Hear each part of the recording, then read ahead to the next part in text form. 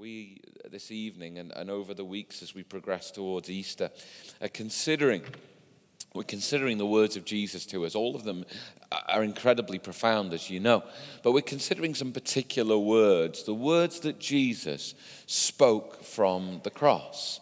7 last sayings, statements that Jesus spoke, some brief, some longer, some in conversation, some seemingly just, offered out there into the agony of the moment. But Jesus spoke these things. And we're framing them as I was prompted.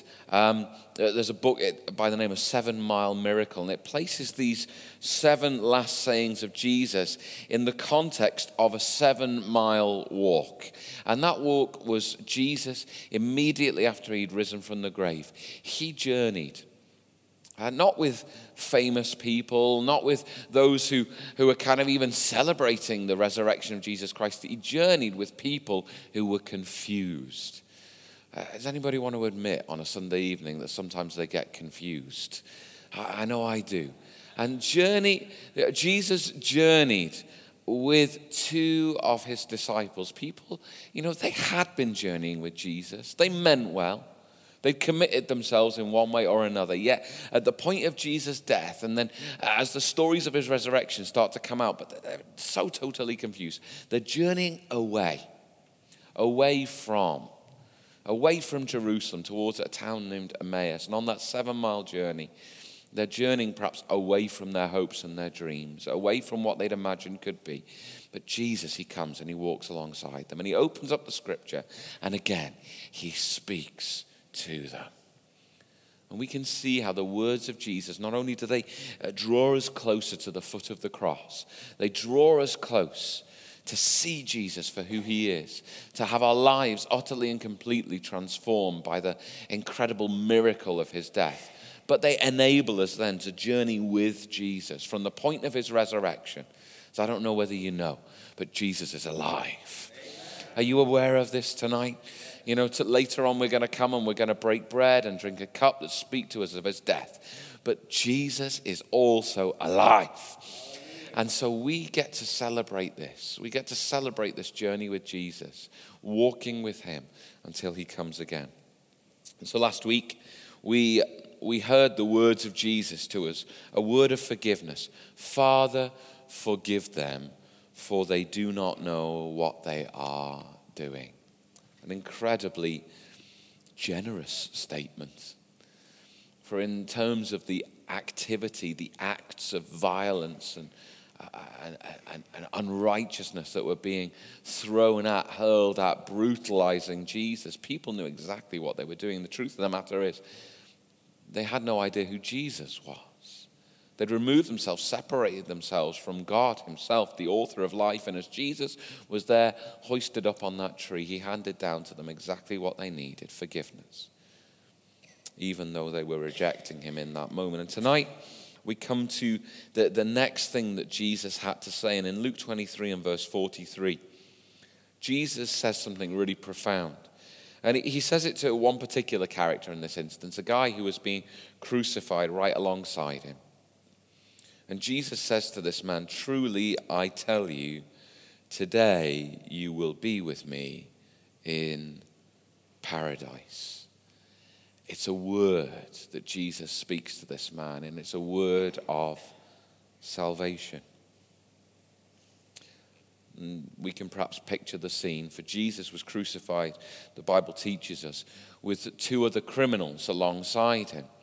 People who had committed crimes, had been tried for them and found guilty, and presumably their crimes were so heinous, so terrible, that the punishment would be this death penalty, this horrendous means of carrying out the death penalty that the Romans had adopted and adapted and perfected to what it was. And Jesus is there in amongst these 2, a man who'd been wrongly accused and wrongly convicted, and yet silently, without fight, went to his cross.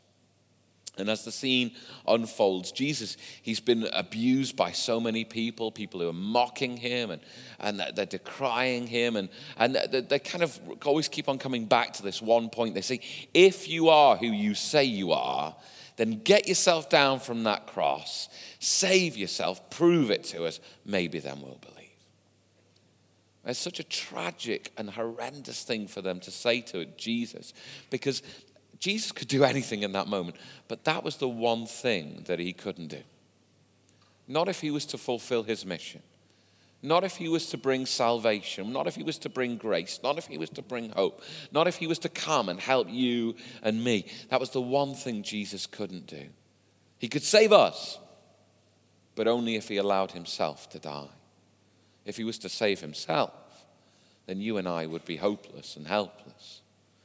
And so they hurled this at him over and over and over again. And one of those criminals alongside him joins in this refrain. And in the agony of the moment, no doubt, but in the brokenness and perhaps the blackness of his heart, he throws this at Jesus as well. And he says, if you are who you say you are, sort it out. But the other criminal, who clearly had not lived a good life and was coming to a very bad end, something different happens within him. When he sees this Jesus, and no doubt he'd heard something of the story of Jesus and seen a little of how it was unfolding. And I don't know whether when they went up to that hill to be crucified, whether he saw Jesus bringing his cross and thought, really? I know I should be here. I know that what I've done is wrong, but I've heard about this Jesus. Isn't this the Jesus who feeds the hungry and heals the blind and takes care of the vulnerable? Isn't this that Jesus that I saw once upon a time with kids playing all around him and jumping on his lap?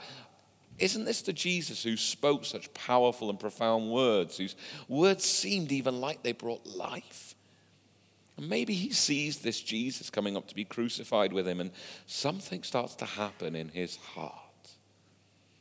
And maybe even in that moment, the grace of God and his Spirit comes upon him and prompts him to see in a different way. See, there were 4 people who could have been scheduled to be killed on that day. We don't know the names of these 2 either side of Jesus. We know the name of one other, Barabbas.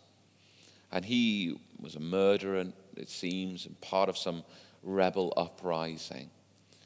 He'd got away. He'd been set free in some political power play. And Jesus was the one who was sent to die between 2 criminals. And this man looking at this Jesus, thinking, how could this be? He turns to the other criminal and with whatever strength he could muster tells him, no, you're wrong. You're so wrong. We're here because we deserve to be here. Under the rule of the day, the law, we deserve to die. But this man has done no wrong. And he then entreats Jesus, remember me. Remember me. And that's when Jesus spoke those powerful words. Truly I say to you, today you will be with me in paradise. Remember me. We don't even know his name. Nobody recorded it. Nobody remembered it.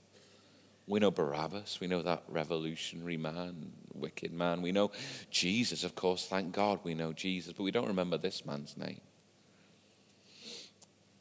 There's a story in Genesis chapter 32, and it's a story of a man named Jacob. We know his name. I don't know whether you know what his name means in the Bible, but this man Jacob, he's given this name. It's not a great kind of name that you would give to your kid because it means a schemer or a deceiver. It seems like you're setting up your kid to fail there, don't you think? Kids are always coming up with schemes anyway, so you don't want to give them any extra ammunition, do you really?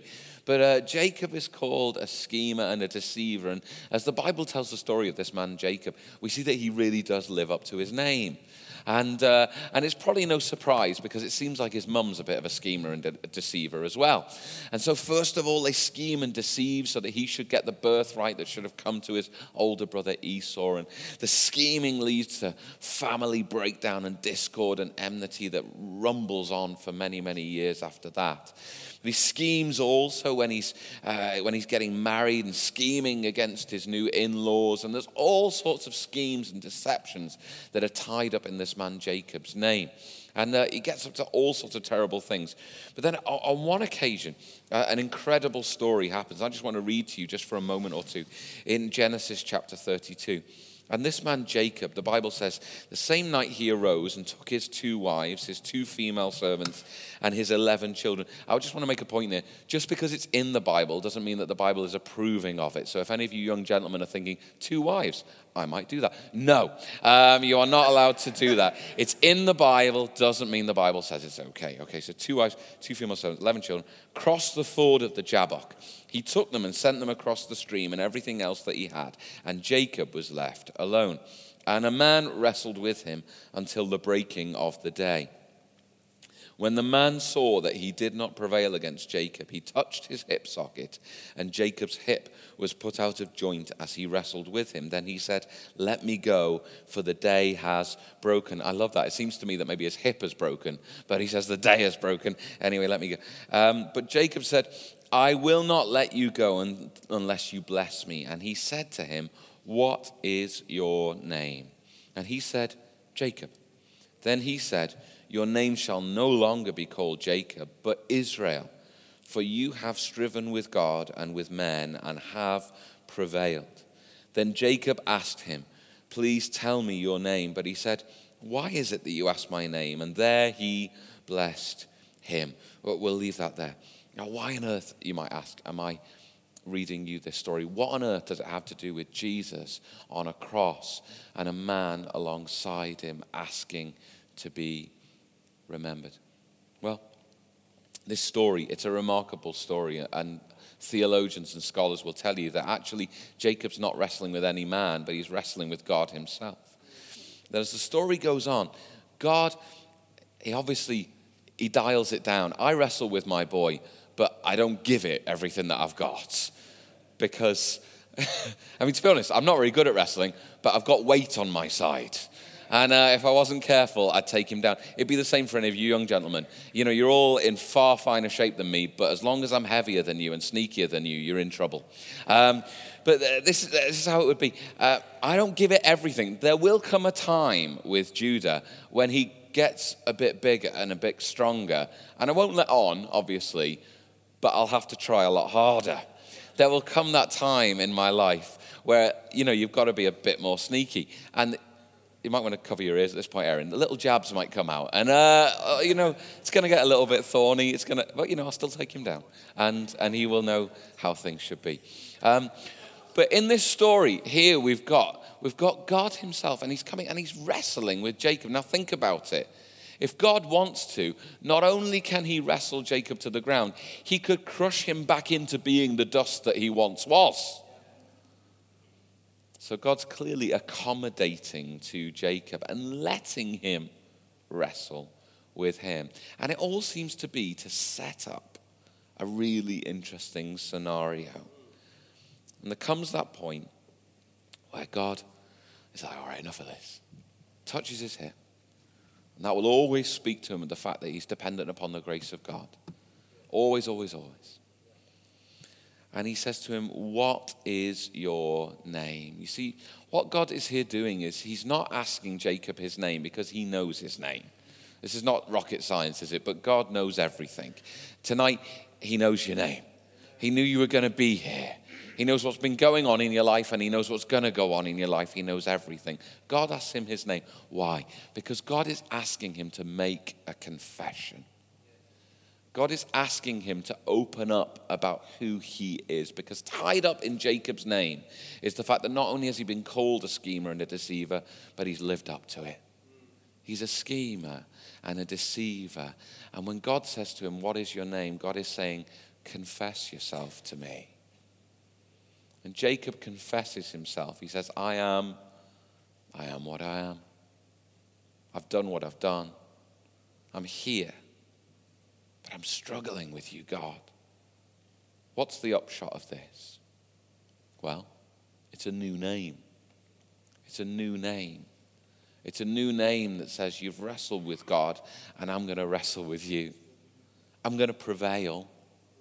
You're going to give it everything you've got, and you'll know that it's absolutely intertwined with me, as much as arms and legs have been intertwined this one strange night in the middle of nowhere.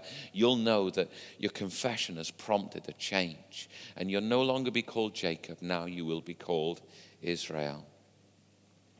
As I think about that thief by the side of Jesus, we don't know his name. But in that moment, he's prompted into a moment of confession. And we can all, kind of come to God, and we can want something from him. We can want a word from God. We can want a word of forgiveness, perhaps, want a word of salvation. That's what we're talking about tonight. Maybe you're a believer in Jesus Christ and you're like, God, would you just speak something powerful and profound into my life? But what the Bible teaches me through the experience of that man on a cross next door to Jesus, and through the experience of Jacob, the schemer wrestling with God, that no matter how it is and who it is we are as we come towards Jesus, what makes the difference is when we humbly, openly, and honestly confess ourselves to God. And we look to him with anticipation, with hope, when we're willing to spend the night wrestling with God, but then willing also to say, this is nothing to do with my pride or my ability or who I am. This is all to do with who you are. So I will confess my sins to you, a faithful God, that you might forgive my sins and cleanse me from all unrighteousness. God, give me a new name. Speak over me something better. Those Roman authorities, I don't know whether they had gavels in those days and they put down the hammer when they delivered their sentence, but the last words that were spoken over that man who was to be crucified on the cross were, you are guilty, and your sentence is death on a cross. But in that moment of confession, when he said to Jesus, I deserve to be here, but you don't, please remember me. In that moment, a better word was spoken over him. Actually, you're no longer condemned to death. Now, here is the possibility of paradise for you. Isn't that God's way? To better and even confound our circumstances, our expectations. There's a wonderful little book in the Bible. It's called Lamentations. Doesn't sound like it'd be a happy book, does it really? There's some absolute gold in there. I'd recommend it to you. And in Lamentations chapter 3, the author, who is Jeremiah the prophet, and he's wrestling with God, because even though he was a faithful and honorable man, the whole nation hadn't been. And so everything had gone horrendously wrong. They'd separated themselves from God.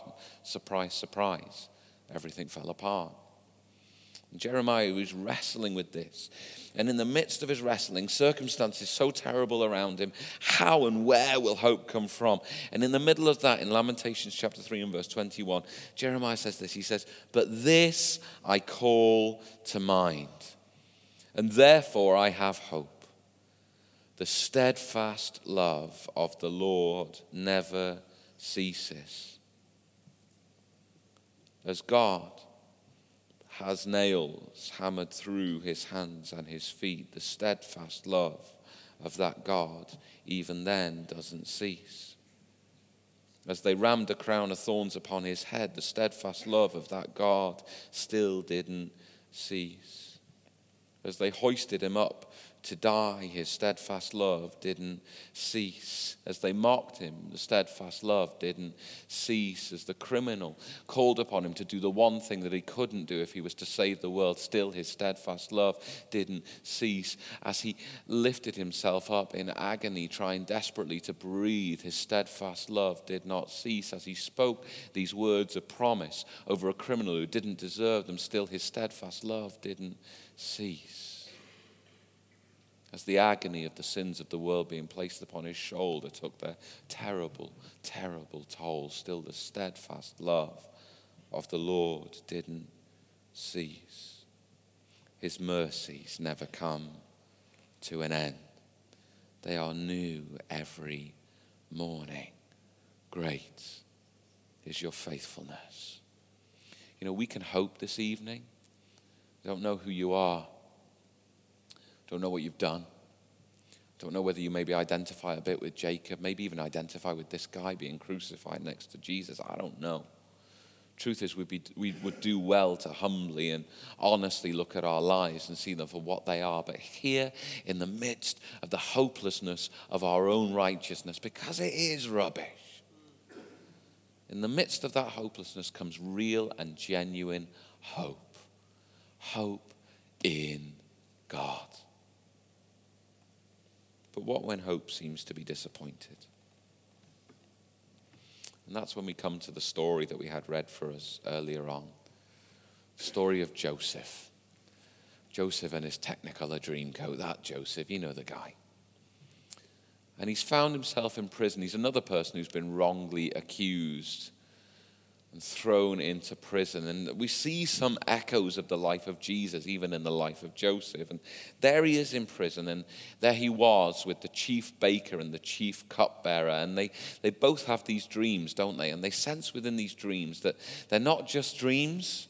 It's not just kind of those fanciful kind of meanderings of our minds as the night goes through. No, they sense that these dreams had some meaning. And when there's some meaning, they desperately want somebody to interpret it. And Joseph, well, they're in luck because God has granted him the ability to see the meaning behind what is happening. And so he brings the revelation for these guys' dreams. There they are, down in the pit. And in 3 days, they're going to come out. Does that sound like anything to you? In 3 days' time, there's going to be something that's going to happen remarkable in the experience of these two people. And for one of them, of course, it was that he would be, as it were, resurrected, restored to his position. For the other, well, things were going to go from bad to worse. But for that one,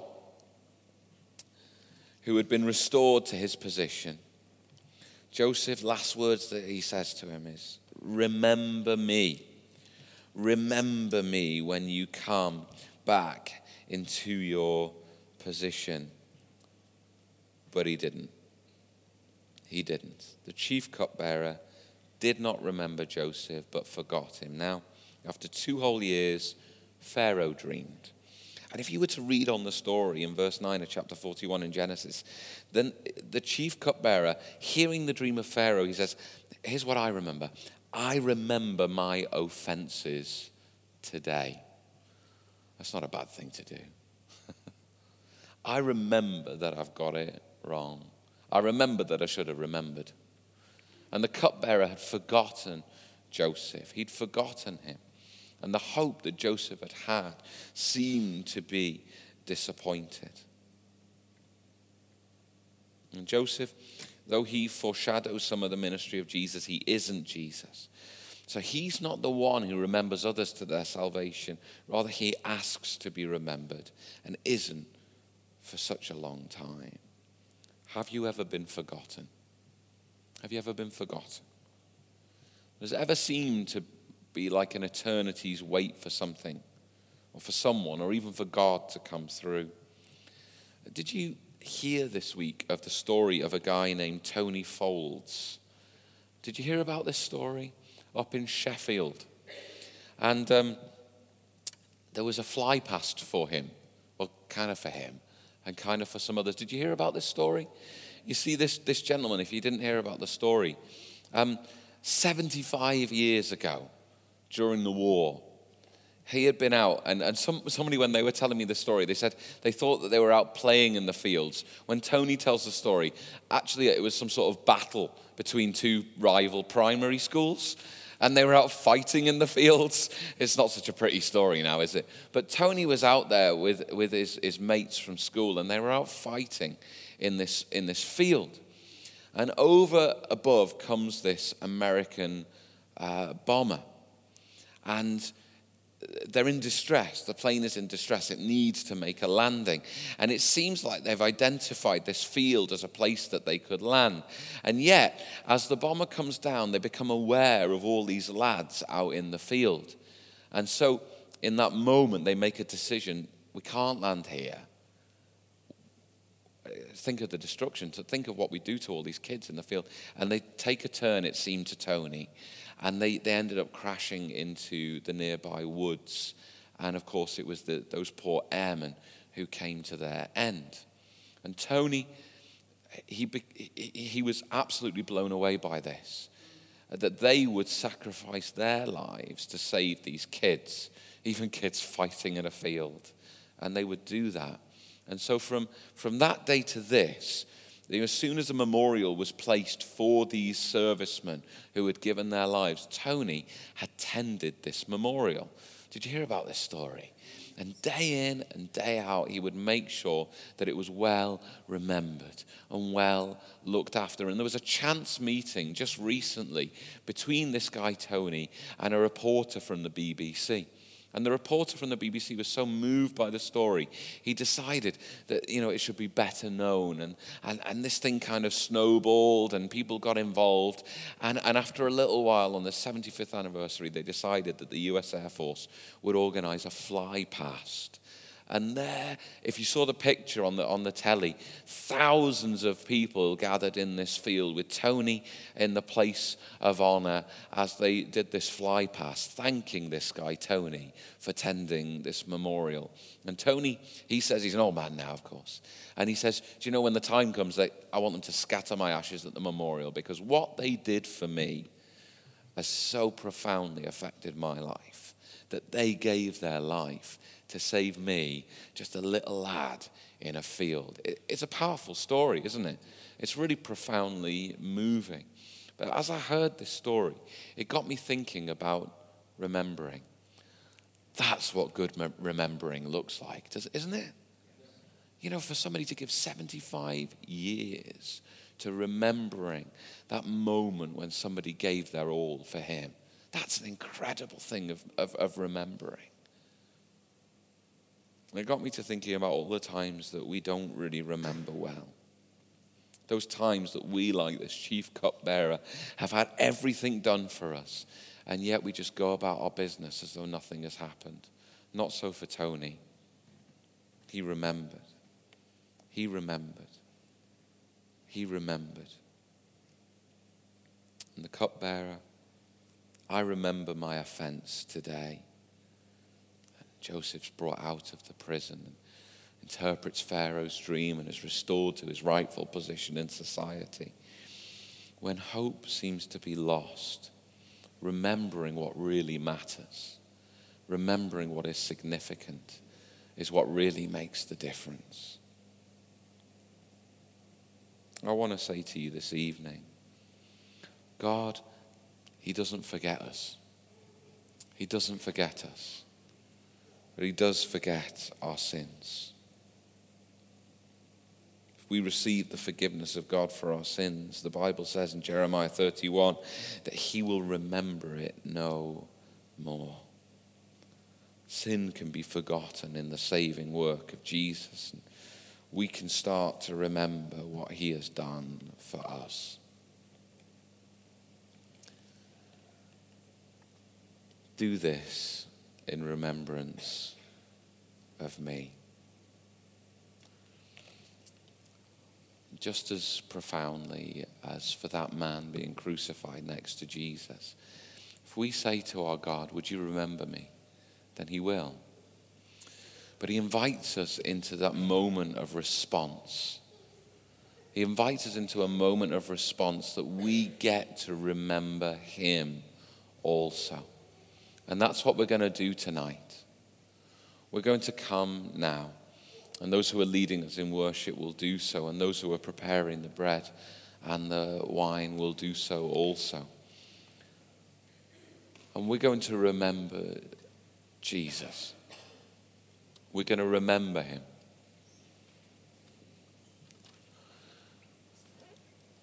That in His death for us, His love never ceases, and His mercy never comes to an end. He's not like us. We normally forget so many things that are important. And it's when we hear about people like Tony Foulds up near Sheffield that we're prompted by an astounding act of remembrance, because it's quite rare. God is not like us. He doesn't forget. He doesn't think about us from time to time. He doesn't make promises that he won't keep. He's faithful. He's true. He's just. We can believe, because Jesus said it, that that criminal crucified that day, because he placed his trust in Jesus, is with Jesus in paradise. We can believe that that is true. We can believe also for ourselves. See, the Bible tells us that Jesus, the same night he was betrayed, he took bread. And when he broke it, he offered it to his disciples and told them, "This is my body which is broken for you. Take and eat of it." The Bible tells us that after supper, he took the cup in the same way. And he told them that this is the new covenant, the new promise relationship in my blood. Drink all of it. Paul the Apostle goes on to add that as often as we eat the bread and drink the cup, we remember Jesus' death.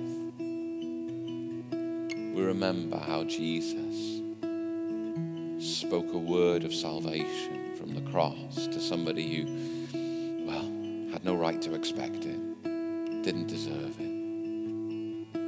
We remember how Jesus speaks that same word of hope, that same word of salvation over our lives if we'll only listen to him. We'll remember how hope in God doesn't disappoint. We remember how his steadfast love does not cease, how his mercies are new. We remember how his grace is sufficient for us. We remember how he takes us from a place of the brokenness of our past and he gives us a new name, and he gives us a new day, and he gives us a new hope. We remember how he doesn't forget us in our brokenness. He doesn't forget us in the dungeons of our own sinfulness. Rather, he remembers us and rescues us and brings us out and brings us forth and brings us into his glory and his grace. And broken bread speaks that to us tonight. And a cup speaks that to us tonight. We remember Jesus died. And we remember that he died in our place.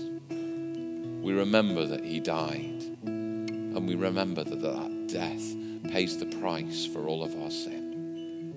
We remember that he died, and that death led him to a resurrection, and that resurrection leads to new life, that you and I can also rise to newness in him. Will you remember Jesus tonight? Will you remember him? Will you remember him? I wonder this evening, would you close your eyes perhaps?